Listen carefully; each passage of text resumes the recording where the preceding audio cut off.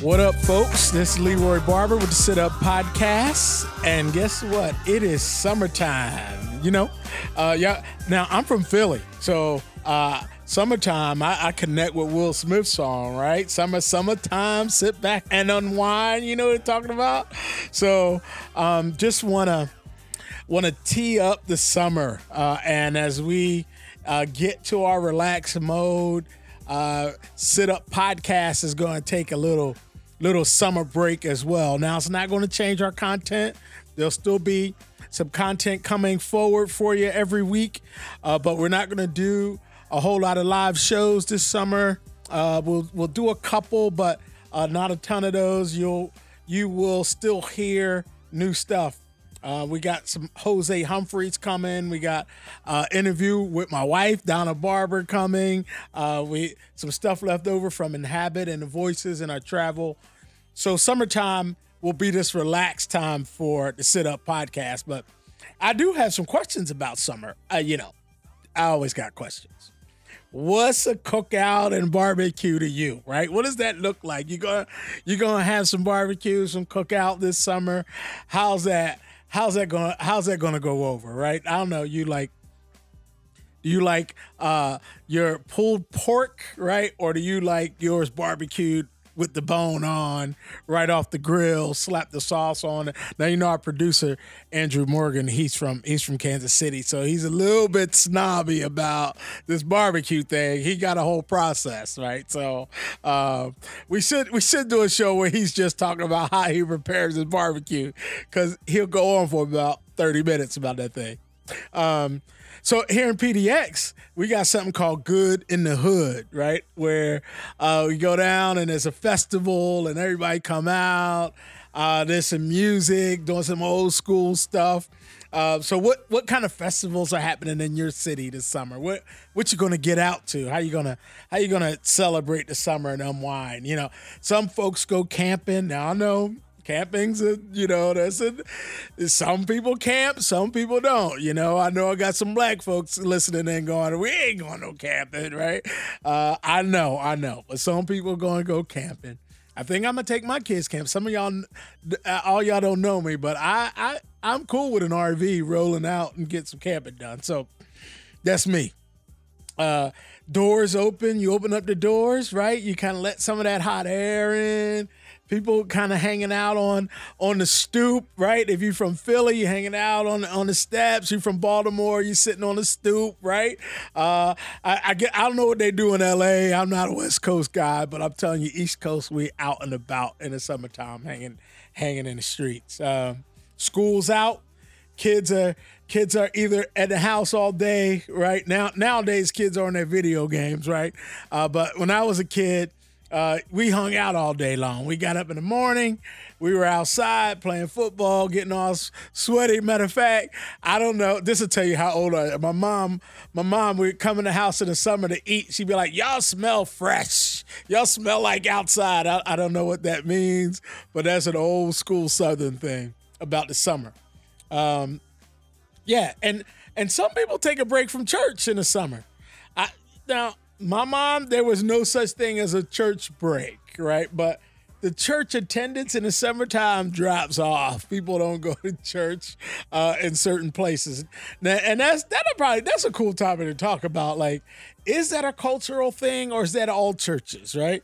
Do white churches fall off more than churches of color in the summer? I wonder. We should maybe take some surveys. We should throw a survey up and see what happens with church attendance in your church based on some cultural stuff. The church I grew up in, there was Vacation Bible School. So I know even if you didn't go to church, like Vacation Bible School, churches kind of do it up in the summer. I'd like to see that thing brought up to speed a little bit more, bring into some contemporary versions. Maybe your church should do like a church block festival for 5 nights, right? Get stuff out in the street, some barbecue stuff, close off the street, and just have some block parties every night, and have the church get to know the community that way. That would be cool. That's for free for y'all churches that don't know what to do in the summer. But it's summertime, y'all. And the Sit Up Podcast is going to take a break. Content will still come at you every week or every other week. Still listen in and catch up if you need to. Start from the beginning and listen to us all over again at Sit Up Podcast. This is Leroy Barber. You can reach us on Facebook at Sit Up Podcast. You can get me at Leroy Barber on my Twitter. You can get me on my Facebook. You can get me on my Instagram. Leave some messages this summer. Love to get back to you. We'll do a couple live shows just to keep it fresh. But y'all have a good summer out there. Let's begin. 10 minutes ago, you weren't looking at me this way. Yeah. And now you're looking at me like some wounded puppy that you need to help or save. And I don't know why you're looking at me this way. And I'm shocked at the fact that I'm way back here and I'm in pain. And why are you sorry for me? And I don't need your help or your sympathy or your pity and that really, that's when it really hit me that, wow, people see or hear about a POC and they think all of these things that I really maybe don't identify with. And what being a POC is to me, being a woman of color is to me, is not at all what people might make that experience out to be either. Let's begin. Blank paper and pen. Stories to tell. Battles to win. Deep breath and count to 10. Let's begin. Let's begin. Let's begin. Let's begin.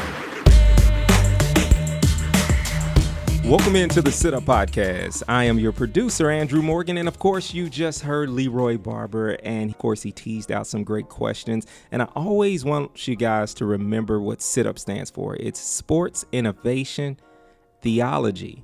The U, which is ugly, not calling you ugly, but the ugly, the injustice of the world, and of course, public discourse. We always want to hear from you, okay? Now, today, I feel like we have a guest that kind of fits into a little bit of the innovation category. Maybe, we don't know, could be theology or some other things, but I'm gonna let you introduce yourself. How you doing today? Good. I'm doing really good. Thank you. My name is Raquel Polanco, and I identify as Hispanic American, Latinx, woman of color. So let's start there real quick. What is Latinx? Like, this is a term for me who I just moved out of the Midwest, right? I was in Oklahoma. And I never heard this term until I moved to the Pacific Northwest. Mm-hmm. So give me a little bit of background on what does it mean to be Latinx? Yeah. So the X essentially stands for, with the term Latino, Latina, you have that, the term is gendered, whether you have the O at the end for the masculine or the A for the feminine. So what Latinx does is essentially incorporate the holistic community, the full body, and it's just a gender neutral term. Okay. Yeah. See, now that makes a lot more sense. Yeah. Yeah. See, because at first I was like, am I offending people by not using this term? No, not at all. It's actually really new to me as well. It really became from, because I would hear it and I actually thought people were like mispronouncing or saying something else, or this was a new movement, because I've always identified as Latina and thought that was just fine. But what I do appreciate about the term and why I use it is because it's so holistic and inclusive of the entire community. But I don't think it's wrong not to or to say it. Yeah. Man, that's good. That's good. So with your relationship with poetry or the spoken word, like how did you get into that? Like you?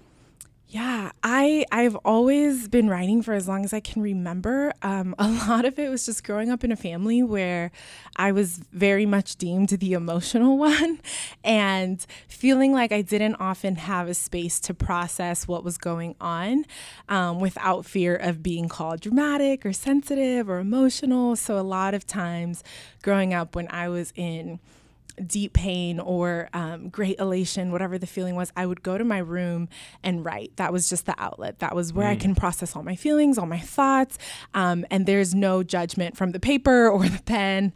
And so that's how I began writing. And then around 11 or 12, I started performing just in different venues wherever I got asked, and I've been doing that ever since. And so I can't actually remember like the first time or anything like that, but I just been doing it since a very young age, because for me it's sometimes I feel like I really struggle actually in conversations with people expressing myself or my true feelings. But in poetry, I sort of get to do that, and I have that avenue, and I'm able to convey my thoughts a whole lot better and a whole lot less emotionally and a whole lot more honestly, which is the true beauty of it. So yeah, it's just a form of self-expression that I took to at a very early age. Tell me a little bit about that family dynamic. You had mentioned earlier, like the makeup of your family, like your mother and father. Yeah. I don't know if you've heard anything about the Enneagram, but I identify as a type 4, which is called the romantic, the artist, the individualist. And I very much in my family was always after the fantasy of things and the true authenticity of things. And I wanted to have deep conversations. And I have always identified as an empath in my life. Like I'm able to really be attuned to the feelings of others. And I'm very sensitive to the pain of the world and also the beauty. And with my family, especially like my dad, my sisters, they tend to be very happy-go-lucky. Let's not have a fight. Let's just enjoy each other. And my mom always trying to keep the peace, and my older sister wanting to stay out of things. And me like, let's just cry and talk about it and be honest, and not really having that space in my family. And I think things have gotten better as I've aged and we've all just kind of grown up and had like growth and healing. But as a younger child, I definitely was the only one feeling a lot of feelings, and I'm sure they were too, but just handled it differently and masked it in different ways. And so that dynamic was interesting for sure. So what was the cultural experience? Yeah. That's a really good question. So I grew up in Anchorage, Alaska, and my dad is Dominican and my mom is from Honduras. And people don't think that Alaska is diverse at all, but it's really diverse. And I didn't experience being the minority until I moved to Portland and went to a predominantly white school. And people kept saying this thing like, oh, you're a minority and how can we help you and support you in your journey here? And just putting on all these expectations about how I was somehow disadvantaged or needed some sort of special assistance to get along. And I remember that being such a culture shock and experiencing racial battle fatigue and being very confused because I grew up in a home where we were so deeply empowered to believe that we could do anything, to believe that the color of our skin was a good thing, that we were bilingual was an advantage, that we had agency through being who we were. And so at the age of 23, moving to Portland and experience that the other side of that dichotomy, I was very shocked by it because I grew up in a church that we do church in Spanish. It's a Hispanic church. My parents pastor. It is multicultural. Any Spanish country, you name it, is represented at my church. And I went to a high school that was so diverse. And so coming from that and being told my whole life, embrace being Hispanic, love our language, love our food.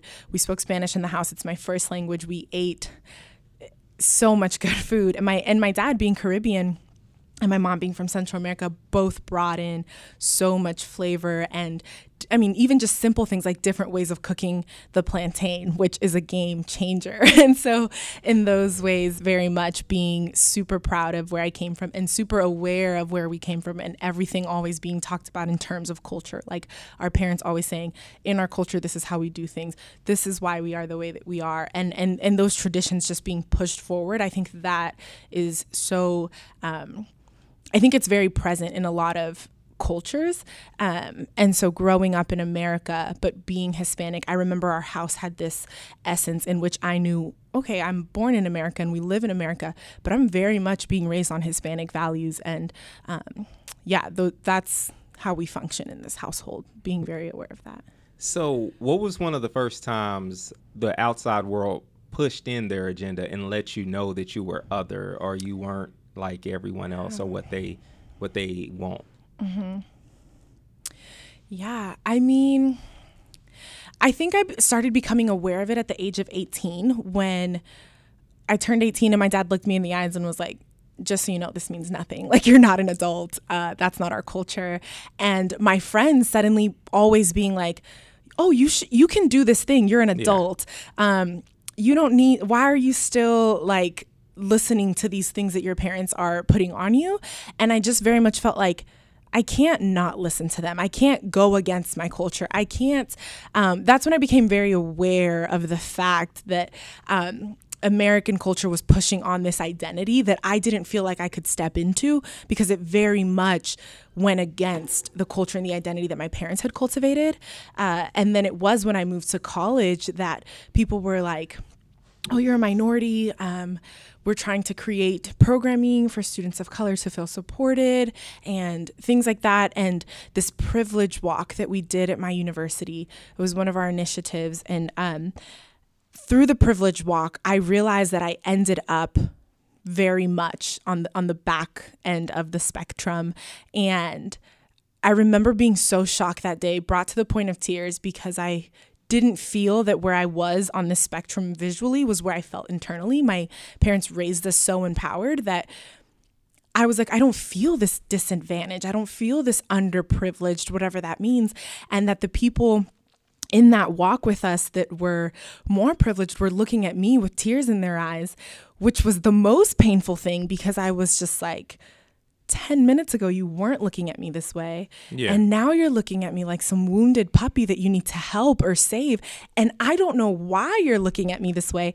And I'm shocked at the fact that I'm way back here and I'm in pain. And why are you sorry for me? And I don't need your help or your sympathy or your pity and that really, that's when it really hit me that, wow, people see or hear about a POC and they think all of these things that I really maybe don't identify with. And what being a POC is to me, being a woman of color is to me, is not at all what people might make that experience out to be either.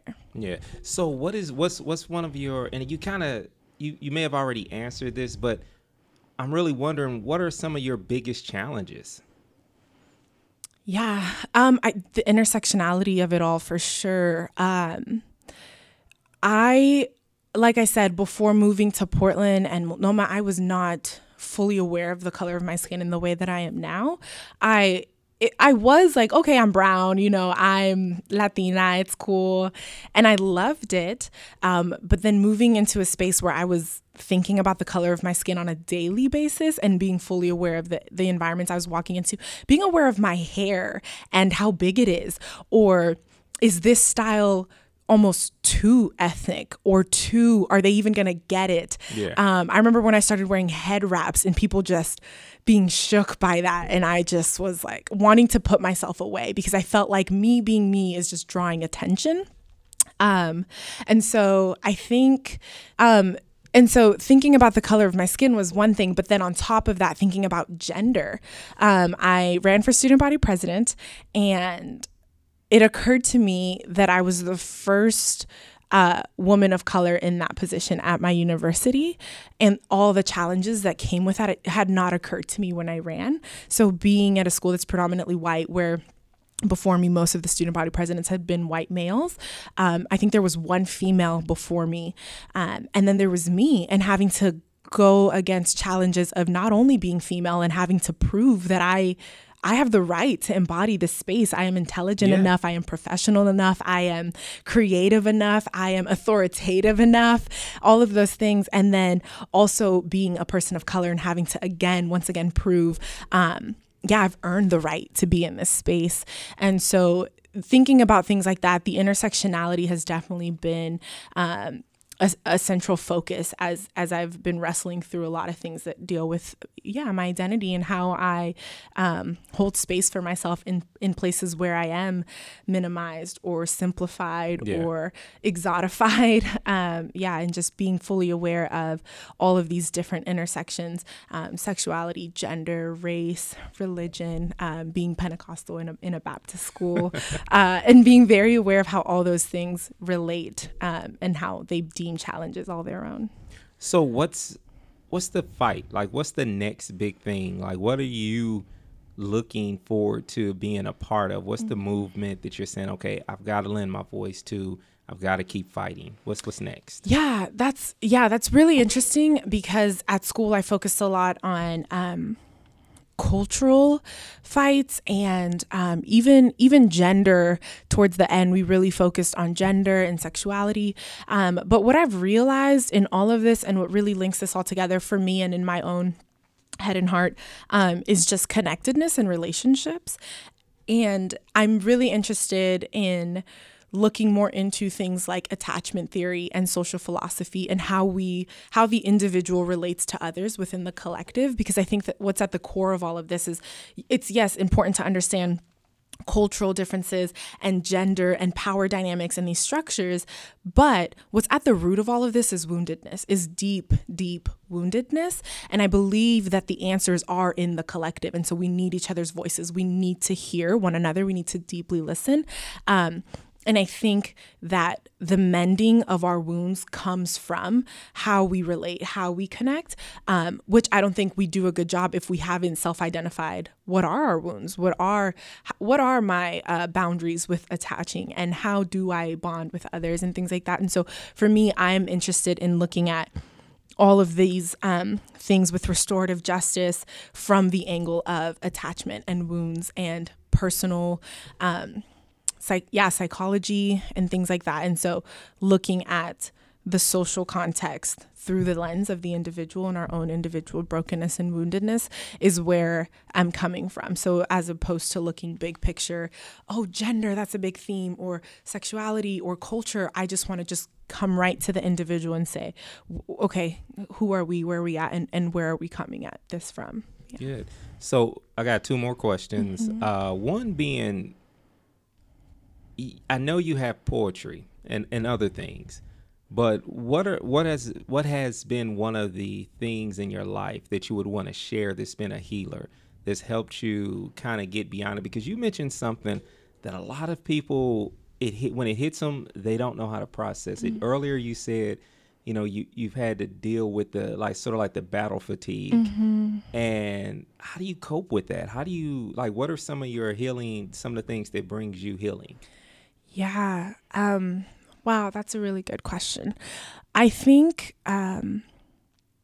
something that has really helped lately, and what I've incorporated, especially in this last year, Sabbathing has been remarkable in my life, remembering to create margin in my life, to breathe, to take space for myself, to connect with God, to reimagine relationships, and in that space, meditation, essentially, and which is an act that you can do every single day. But meditation has helped profoundly, because I think for a long time, like what happens with most of us, I got angry. I got really angry. And I had a professor who, with such wisdom and love, just would deeply convict that in me, and saying, you know, you can't be in this fight, you can't be helpful or participate fully with all that anger. And so meditation has really helped me to, again, with the fatigue and the resentment and the bitterness, to let go of a lot of that, and to understand, like Abraham Heschel says, we are not all guilty, but we are all responsible. To understand that we are all deeply complicit in a system that most of us are angry with, and identifying my complicity. And so what these spaces, Sabbathing, meditation, prayer, has really done is to allow me to take care of myself, is allow me to not only do the victim thing and throw pity parties all the time and say, oh, this happened and I'm angry and I'm so upset, but also see, where else have I done this? And a lot of forgiveness, which truly, like people say, forgiveness is for yourself. And that's what I've had to do, is really identify the places in which, where do I need to let go of this? Not because it's for them, but because me storing it is really creating a bitter root to take place here. And I'm angry and I'm bitter. And so that has really, really helped a lot of my healing, and moving forward is allowing a space for meditation and memory, so I can remember things rightfully and remember them fully and remember them correctly, and then move forward into a place of healing through that, so that the past isn't protruding on my present and reminding me of, or triggering me, but rather that I'm able to find a place of deepest acceptance, and then from there, forgive, heal, and grow. So last question, I want you to share your wisdom, because I feel like you have that. I want you to share your wisdom with a particular demographic. And I'm being really specific I want you to share what wisdom and advice you have with the young ladies who may have been in that privileged circle. So what would you say? What advice do you have for them? It's just life advice to just make them a better person. Yeah. Don't cry. I think what I would say to those young ladies, to those people in that space with me, would be simply to look at everyone with brand new eyes, in the sense that what you know or what you've heard or what you've even experienced through a genuine encounter with one person may not be the lens through which you need to interact with other people, or even other people of that group or of an out group. But looking at everyone as an individual, as a holistic person, who has their own story, their own background, their own wound, their own fears and desires and hopes and dreams, etc. And allowing that person the space to self-identify, to tell you their story, and to really share. Because I think that what we do is we attach stories to people who have not identified with that. I think about Chimamanda Adichie and her TED Talk, where she talks about the danger of a single story. And she says the problem with a single story is not that, or with stereotypes, is not that they are wrong, but that they make one story the only story. And I think that's what I was feeling in that room, is that, okay, my parents immigrated, or this one detail about my life, and now you have attached a whole story or a whole thought, a whole stereotype to it. And that's not even my story. And so I think that's why I would say, look at everyone with fresh, brand new eyes, and allowing people the space to tell their stories, to be their own person, and to really self-identify.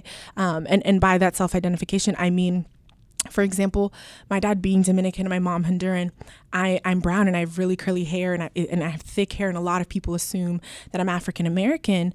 And when I tell them I'm Hispanic, some people will be like, "Oh, you're Dominican, so you're black. Oh, so you're Afro-Latina." And me personally thinking, I don't know if I've ever used these terms to self-identify. Right. And so really allowing me to say, "No, this is what I identify as," and giving people that space to be is so refreshing. And I think it allows us all to take a deep breath in the embodiment of who we are. Well, thank you for finding your story, sharing your story, and continuing to just be you. So then thank you for joining us on the Sit Up Podcast. Yeah, thank you for having me. Listen, and let's be clear. You only get one chance, one opportunity, one request to appear, one moment to consider what you might hold dear, a few seconds to digest what might be coming near, a quick check of which direction you may want to steer. Maybe God is pro-choice. He gave each of us a will, a mind, a voice, and whether we will make statements, speak truth, or add to the noise is up to us. To take the dust we've been given, to treat our seconds like cents and watch how we spend them, to use our words like olive branches in the mouths of birds and watch where we send them. Take the negative thoughts we were taught, take our wounded souls and hearts, and let God mend them. Let's begin. Blank paper and pen, stories to tell, battles to win. Deep breath and count to 10. Let's begin. Let's begin. Let's begin. Let's begin. You were doing a spoken word piece. Tell me a little bit about the piece that you did. Yeah, that's a great question. So I studied at Multnomah University, and I was an English major, and we had this class titled Minority Voices in Literature, in which our professor essentially chose for this specific season of the class to focus on Hispanic American writers. And in that class, I was introduced to so many voices that were quite similar to mine: Mexican American, Dominican American writers, queer Hispanic voices. And I was deeply enlightened, and it was so salvific and healing for me to be in an academic setting, hearing from writers like this that sounded like me, had similar experiences, came from similar backgrounds. And in that class, we read a book called Borderlands by Gloria Anzaldúa, who is a Texan, Mexican American female. She is Latina. She is queer. She is incredible. And she, in that book, Borderlands, where she says she grew up on the borderland, and her existence was that of an open wound where one life grates against another life, and both life bleeds. She talks about these three images, which is the title of my poem. And the images are a corn, a cactus, and a turtle. And she says that as people of color, these three images really represent or embody our being. And the corn is how we are husked in our culture. And the turtle is how we carry our home, our origin on our back everywhere we go.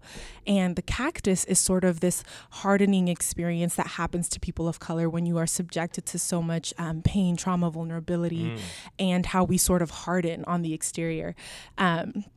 So anyways, through that book, she provided so much language for me, and it was an incredible experience reading that and having the language.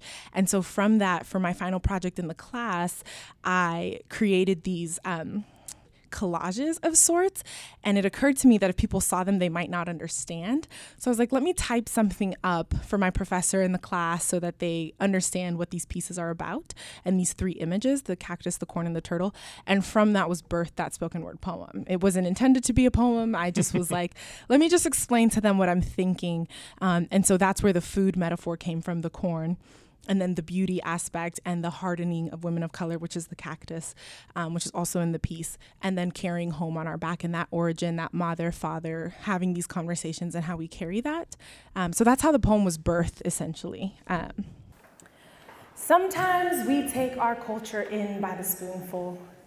Some bites easier to swallow than others, but we chew nonetheless, for the reminder that there is still something to take in, some richness to taste, some history to thank, some rhythm, some flavor, some traditional pattern of hand movements and ingredients passed down from Abuela's kitchen, something to hold on to. Sometimes we take our culture in by the mouthful, too much to wrap our head and hearts around, so we open our mouths wide and try to take in as much memory as our native tongue will allow. In one single breath, we pass down story after story of who we are and where we come from and what we eat and how we dance, because ours is a culture of ancient oral tradition and every spoonful counts. So whether it is shout or song or el sancocho de mamá, we try not to let it get away from us. We open our mouths wide as if every bit of our existence was dependent on this feeding, on this knowledge, on this feeding of our knowledge. Sometimes we take our culture in by the mouthful to be reminded that this bread and spoonful from mama is the substance of life. And sometimes we will fill you up with so much plátano and tortilla in your veins that you will identify this as your lifeline, your bloodline, your blood type, L for Latina positive. No matter what they say, when you walk out those doors, there is nothing negative about you. So here, eat your food and try to hold in as much steam as you can. Never let the heat make you bitter. Never let the hate make you angry. Don't bite your tongue on swallowed pride. Instead, wear that pride in your hair like flowers from El Campo so that they never forget that even though we get our heritage passed down to us in fragments, there is nothing fragmented about us. And even though we get our history retold to us in pieces, there is nothing broken about where we come from. And even though we have to sit and wait for mama and papa to feed us our collective identity by the spoonful, there is nothing tasteless about us. A good meal takes time, and a good understanding of where we come from does as well. So I will not rush Papa when he tells me about los mayas and los incas, los taínos con sus fincas. I will not rush Mama when she looks me in the eye on the first day of every school year to remind me that I am beautiful, that there is a place for me, that I am not merely pretty for a brown-skinned girl, that I am gorgeous even when I am not their standard of straight-haired, blue-eyed beauty, that I am more than a foreign form of attractive or an exotic type of beauty, that I am more than just different, pretty. So I will not rush Mama when She tries to force open a space for me in society because someday I will need that space and I will stand in the headspace between really good food and not good enough identity, and I will be grateful that my mom took her time with me, that she took her time every time she brushed every bit of doubt and every ounce of insecurity and every chance of confusion that caught itself on these tightly coiled curls. I will be grateful because she taught me, and Papa taught me not to tear myself. They taught me to embrace parts of myself that the world would teach me to hate. They taught me not to hate parts of myself that I would be told to despise. They taught me not to tear myself from a culture, from a race, from a religion, from a language, from a history, a heritage, an inheritance. They taught me not to tear myself from an inheritance of darkness and dance, midnight, magic of golden beauty and natural hair. They taught me not to tear myself, not to crucify these curls that make up my crown, not to resent the melanin that swims in my skin, not to curse the full moon midnight that dwells in my eyes. They taught me not to tear myself. Mastica, mija, my mom would say, you have to learn to eat, to take whatever they put on the table for you and find the nutritional value in everything.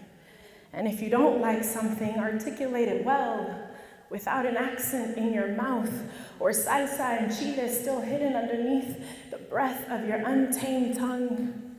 Mija, Papa would say, when you speak, make us proud. For ours is a culture of open wounds that we cannot surgically attend to publicly. So when you speak, make sure it sounds like healing and feels like nurture and tastes like hope. Make sure you open up more doors than you close, and when they shut you out because you are more alien than ally, make sure you identify all the possible worlds within the wound first. And that you treat every wall they build against you like it is Jericho and not border. You can always march around and give God time. But never stop believing, because believing we overcome is what makes us overcome. So da gracias to the hands that feed you, and always, mija, pray before you eat. Thank you.